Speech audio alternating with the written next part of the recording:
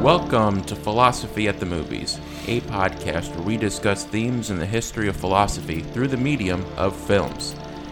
I'm Alex Baker, and joining me as always, Sean Baker. And today's topic is the 1946 film, The Best Years of Our Lives. So this film takes place probably 1946, just like the year of the movie. Yep. We follow three veterans returning home, and they're all of the same hometown, Boone City, Indiana. One character, his name is Homer Parrish. He was in the Navy. He lost hands. And you also have Fred Derry. He was an air pilot. Al Stevenson. He was an infantry sergeant in the Pacific. Yes. And we get hints that he fought both on Iwo and Okinawa in various parts of the film. And then the Fred Derry, Captain Derry character, the only officer, by the way, he was a B-17 bombardier in the European theater. And so they all come home, and they all have Al Stevenson is a banker. Fred Derry worked previously as a soda jerk at a pharmacy store. And then you also have Homer Parrish, and he was engaged to be married to this, the girl next door, literally. She's right next door to him. Yeah. And we should add also, I forgot to mention this, Homer Parrish lost his arms as a result of a torpedoing of the aircraft carrier he was serving in. He was below decks when it happened. Fire broke out, and that's how he lost his arms. And this, again, was in the Pacific Theater. Yeah, and so the rest of the film just follows their readjustment trying to come back home. Some have it more difficult. Like the main thing with Homer Parrish is how he feels uncomfortable the way everybody looks at his metal hands. Yes. He feels that everybody's, either is trying too hard to ignore them or they just can't ignore them. Yeah. So he has trouble with that. Fred Derry, was right before he went overseas. He got married, but it wasn't a very long marriage. And 2 months. Yeah, it was that 2 was months. It. And right when we follow that, she had this. She lived. She was working at nightclubs, having this fun, exciting life. And now that she's, she thinks he's going to have a lot of money because he was in the army, but he's not. And then that's not real. It's putting a strain on their relationship. And then Al's trying to get his job back as a banker, and he's getting a promotion, but also because there was some recent issues because he gave a loan to a veteran, but the veteran didn't have much collateral or anything. They say, well, this is a big risk. Why are you taking such a big risk? So it's all about the readjustment to life, and this was. You think 1946? You think the thing was. It's a Wonderful Life, but this was reading about it. This was a massive hit. It was the highest grossing film of the year. Not even close. Nothing else was really even that close. Yep. Look at the Oscars. It dominated. It won nearly every category. It won Best Picture, and this was. It's still. I mean, it's well regarded. I think as one of the greatest films ever made, and you can clearly see why. Yeah, it holds up very well, and the thing that impresses me about it, just as a film, is its length is 3 hours, but watching it, it seems like it's much less. Yeah. And it's very engrossing. And it's, I think, interesting from a historical perspective because it gives us a picture of the return to civilian life that we, 80 years post World War II, 80 years past the end of the war, don't often think of. I mean, typical of our generation, I think you think of maybe the contrast. My generation, I should say, you think of the contrast in how people were treated coming back from the Vietnam War as opposed to World War II, and the typical description is that the World War II veterans were treated well, and Vietnam veterans were not. And there was a lot less of as it were, the angst of reentry because of that. Well, this picture shows that picture, or that sketch, is not quite so simple. You see the guys from the coming back from World War II, these three characters, running into similar problems. And now, granted, it's not sometimes the outright hostility that you saw very often occurring when people came back from Vietnam, but it's certainly the insensitivity or perhaps the almost the incomprehending nature of the people back home. You see that with Ray Collins' character, the bank president, interacting with Al Stevens, and what they've done is they put Al Stevens in. He didn't really want to go back to the bank, by the way. This is interesting, but they put him in charge of basically VA loans or veterans loans, and he's, as you described earlier, we have one instance where he gives a veteran who has absolutely no collateral to offer a loan, because he basically looks him in the eye and says, "This guy is a good guy. I've seen enough. Being in my role as a sergeant, I'm able to read characters.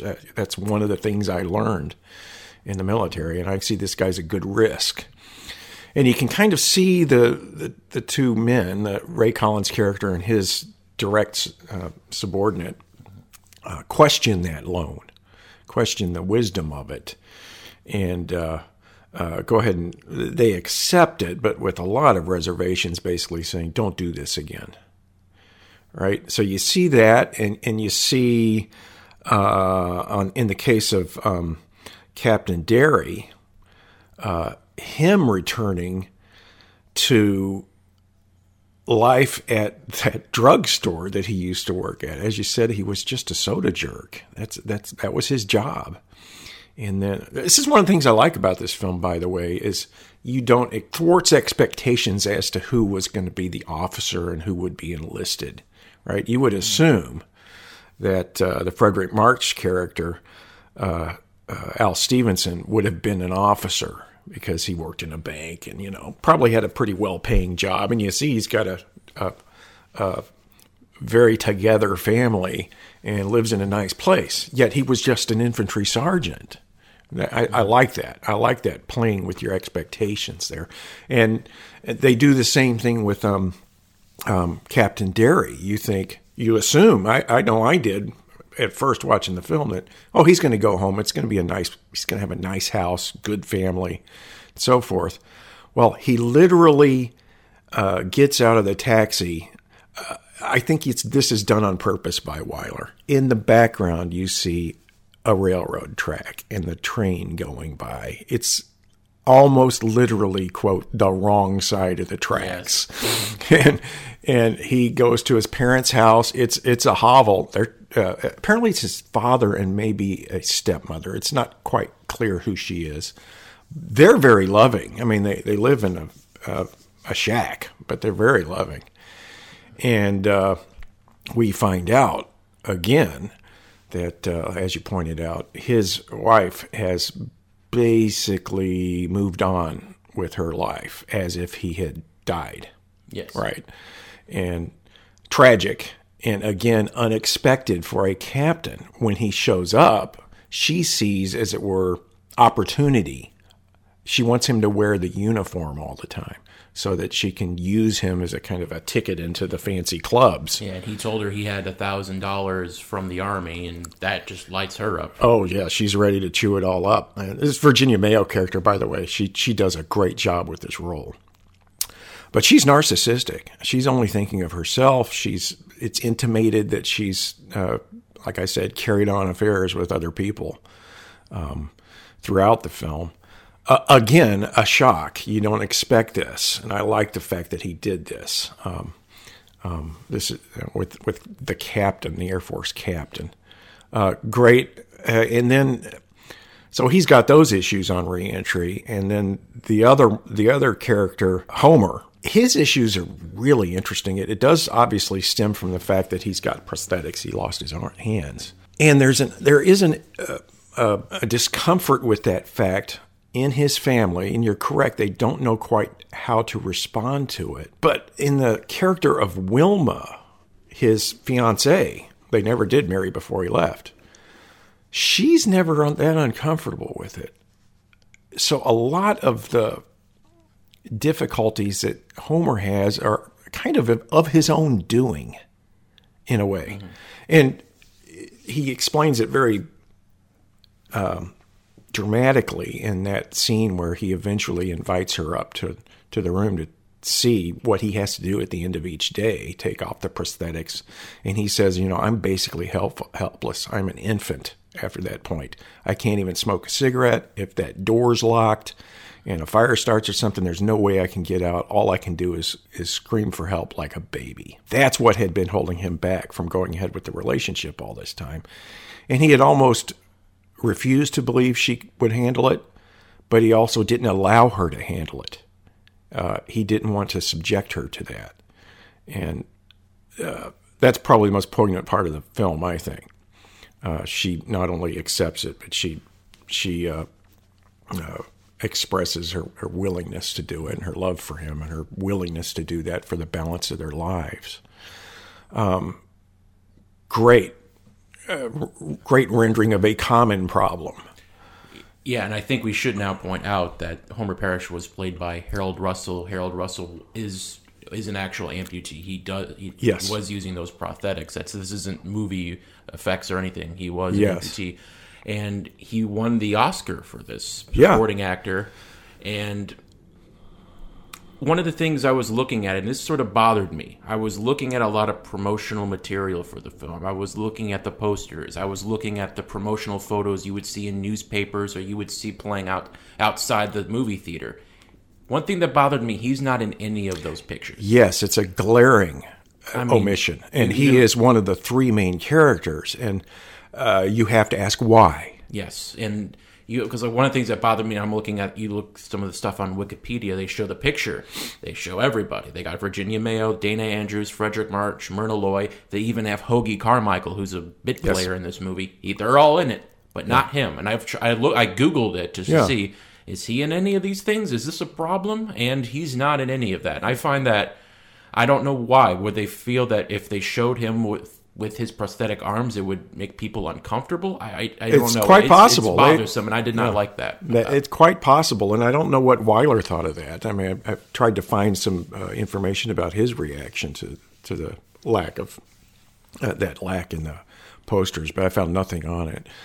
It's interesting though, because before this film, he had a documentary made about him by the Army film companies, and it tells in detail his story. He lost his hands actually doing. He was a trainer and educator in demolitions, and somehow or another there was a fuse malfunction as he was teaching, and it set off dynamite and took both his hands off. And they did about an hour-long documentary about the whole process he had to go through.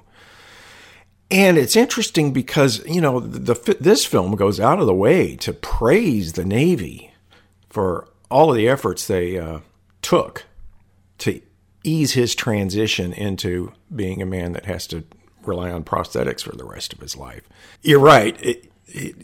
The gap is very telling. And the only explanation I can think of is you're right. They thought it would make potential audiences uncomfortable enough to choose not to go to the film. And that in itself is an unsettling message. Yes. And one thing you say, okay, this was his debut film because he was not a professional actor.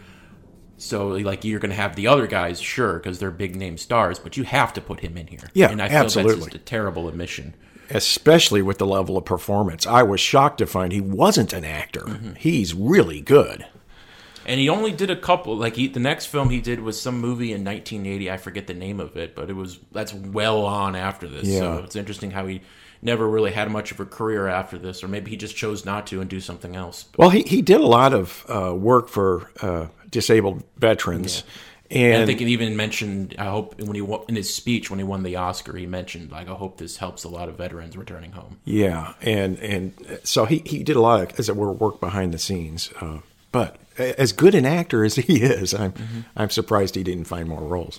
Yeah, and for people who are familiar with the show, probably figured we might be talking about this because a while ago we did the 5 Came Back series about John Ford, John Huston, William Wyler, Frank Capra, and George Stevens, who went overseas during World War II. And this is something I know Wyler definitely wanted to make impersonal for him, because connecting Fred Jerry, who was an air bombardier, he flew missions. Yes.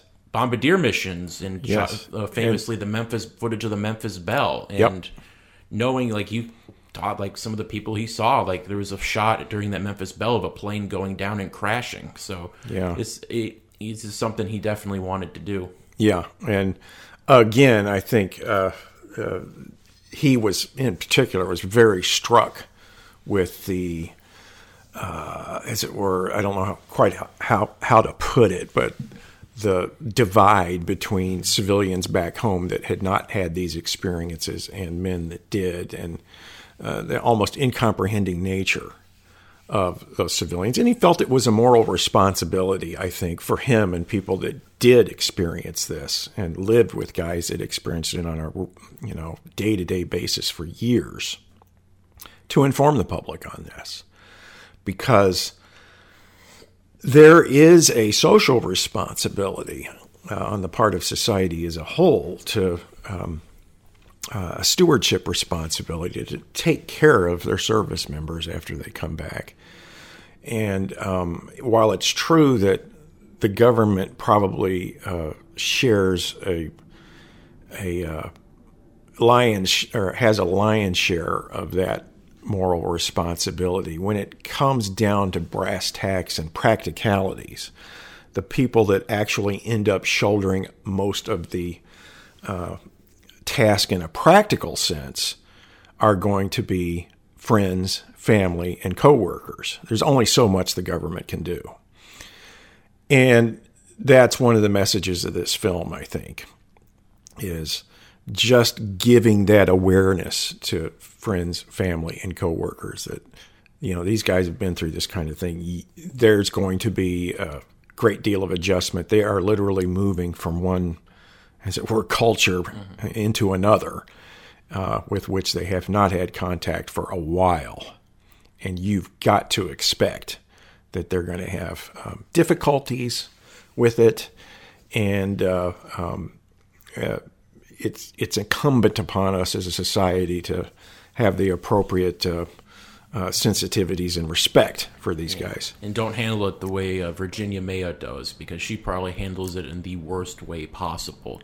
Yes. Yeah, and because when because he's trying to talk about some of the things he went through with the war, and she just keeps saying, well, why don't you just snap out of it? Yeah, snap out of it. It's just amazing. It's the so callous insensitive. nature. And then contrast that, because we forgot to mention that he meets and falls in love with Al's daughter, Peggy.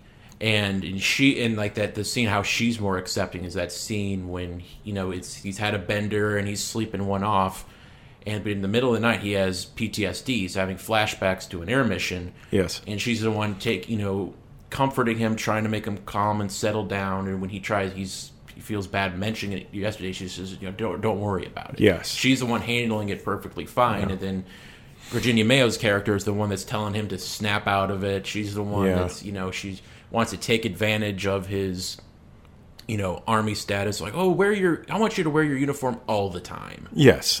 Clearly she just wanted to cash in on it. Almost literally. I love the relationship between Derry and Stevenson's family. Myrna Loy's character, Al Stevenson's wife, first of all, they've been married 20 years. So she has a better handle on him as a character, right? Mm-hmm. But she also knows that perhaps going out for that evening, and it's so funny because he invites her and their daughter Peggy. And he basically says, because they're worried, is he going to be able to adjust? I mean, it's the first evening he's back. And when he comes to the kitchen and says, hey, you know what, let's just go out on the town and have a good time, all three of us, they're almost relieved. They're going, there we go. That's how we can get him back into feeling more comfortable being at home. Let's go ahead and do it. We're kind of realizing this might get kind of crazy after a while, but they're willing to do it, right? And Peggy drives. They're very responsible about it. Peggy doesn't drink, right? She's the one that's driving them around. A lot of Nora Charles and Myrna Loy's character. It's like the Thin Man, where she's just like, okay, he's going to get drunk and go crazy. I got to put up with it. Yes. But it aids in his transition, doesn't it? Mm-hmm. And you'll see that even though he drinks, one more time before he does this speech, which before the banking committee or whatever it is, which is a little bit understandable. He's nervous, but he kind of it tapers off for him. He's not drinking as much, but it certainly aids his reentry. So that they really have a good feel for each other, that family, and they take Fred in and do the same thing for him, which, you're right, the Virginia Mayo character just simply, it wouldn't even dawn on her. It's all about her. Yes. Yeah, but, Al's not, because Peggy admits that she's in love with Fred, and at the beginning, Al, he warns her, stay away from my daughter. So he's not exactly welcoming, because he thinks he's just being a smooth operator because he's already married. Yes. But we don't really, because at the end, spoiler alert, at the very end, as Homer gets married, we'll get married to Welma, and it's at the wedding. Fred and Peggy reunite. Yes. At the end, they decide, to be together because now Virginia Mayo leaves him. Yeah. We don't see Al's reaction. We don't see a reaction. Yeah, so, and you really want to see it. Yeah, and I remember the first time I watched this film, it's one of those deep focus shots, right? So you see the foreground, you see Al in the background. And you wait for him to respond because Fred and Peggy are looking at each other through the marriage ceremony, tearing up, and they're going to get together. So you want to see Al approve of it, and he's too focused. He's too focused on Homer's marriage to even notice. But yes, he's not happy when he finds out that Peggy is in love with Fred, obviously because Fred's married. But as we see at the end of the film, she leaves him, divorced, says she's going to get a divorce. And it's too bad. I kind of wanted to see that loose end tied up. And another interesting part of this movie we didn't mention yet is there's a scene when Homer's at the pharmacy at night with while Fred's working. And the customer comes in, and he's got a newspaper in his hand, and he's looking over at Homer, and Homer's like, oh, okay, here we go again. I got to tell him about, my prosthetics. Yeah. But then the guy says, it's a shame that you had to go through all that for nothing. Yes. And then he starts saying, he's talking about the causes of the war, and he says, well, the Japanese and the Germans, they didn't really want to fight us. Yeah. And I was wondering if, once the war was ended and was a clear victory, were there citizens like that who at the very end were saying, what did we do this for? We're already questioning it. Not only at the end of the war, but all the way through it. There were people, as there are today, that buy into conspiracy theories, according to which, and often these are anti-Semitic conspiracy theories, by the way, but according to which wars are caused by corporate interests or some other banking interests, something like that, with the intent of basically making money by using international relations, countries, and their militaries basically as pawns in the big money-making process. And that kind of conspiracy theory mongering goes back a long time. People were actually talking about that to some extent in the Civil War, World War I, and certainly in World War II. As a matter of fact, there was people don't realize this, but there was an American Nazi Party, and they held a rally in Madison Square Garden. And just to get a taste for the repugnance of the thing, they had a big rendering of George Washington back of the stage. And they held speeches, and it came off very much like a political rally, political party's rally. A lot of people showed up for that. And this was obviously pre-Pearl Harbor, but it was popular. And it kind of spewed that same kind of conspiracy theory. And there were people that said such things throughout the war. Father Coughlin's another example. He was a very popular radio ministry based in Dearborn, Michigan, had some similar kinds of conspiracy theories that he spouted. So there were a lot of people that believed these sorts of things, just as there are today. You'll hear this, about the Iraq War, the Afghanistan War. It's all just money making, very clever ruse to make a lot of money on the parts of corporations, international corporations. So yeah, and it's completely understandable when Homer is personally insulted by this. It takes all moral agency away from the Japanese and the Germans for what they did, and as it were, explains it away with this ridiculous conspiracy theory. Yeah, and then he gets punched in the face, so at least there's some justice there. And I love when Homer reaches over, just as the conflict is about to hit its climax, right? Mm-hmm. He reaches over with that hook and flicks off that American flag pin that the guy has on his lapel. And then Fred comes over and cold cocks him. Yeah. And then his boss says, you don't even need to tell me. I know I've lost my job. And he walks out, and then Homer walks over, looks down, sees that pin, picks it up, and puts it in his own pocket. Wonderful scene. Great scene. All right, getting close to the end of my questions. Is there anything else that you want to bring up? I forgot to mention that great shot at the end when Fred's going over to the junkyard when they're scrapping all those warplanes, and it's just such a connection to what he's feeling. Yes, we can't neglect to mention that scene. It's at the end of the film. He's about to leave town. I mean, spoiler alert, everybody. He's about to leave town because he's had that final confrontation with his wife, right? And he's decided, I'm leaving town. Al's mad at me. I can't have a relationship with Peggy. It's all done. So he decides to leave. And he goes to an area where servicemen can get flights. And it also happens to be a boneyard. And they have these incredible shots of hundreds of thousands of bombers and fighter planes in various states of dissembling. And they're going to be used for junk. And so he climbs up into a B-17. And you can see he's very experienced at doing it. He knows the technique to get in there. And then he sits in the bombardier's seat, which is what he was doing in Europe. And he's lost in thought. And he's clearly kind of reliving things. And then this man comes up and says, hey, buddy, what are you doing in there? What are you doing in there? He snaps out of it. And he comes back down and he says, well, this used to be my office. I worked in one of these things. And then I love the inter-service rivalry bit here.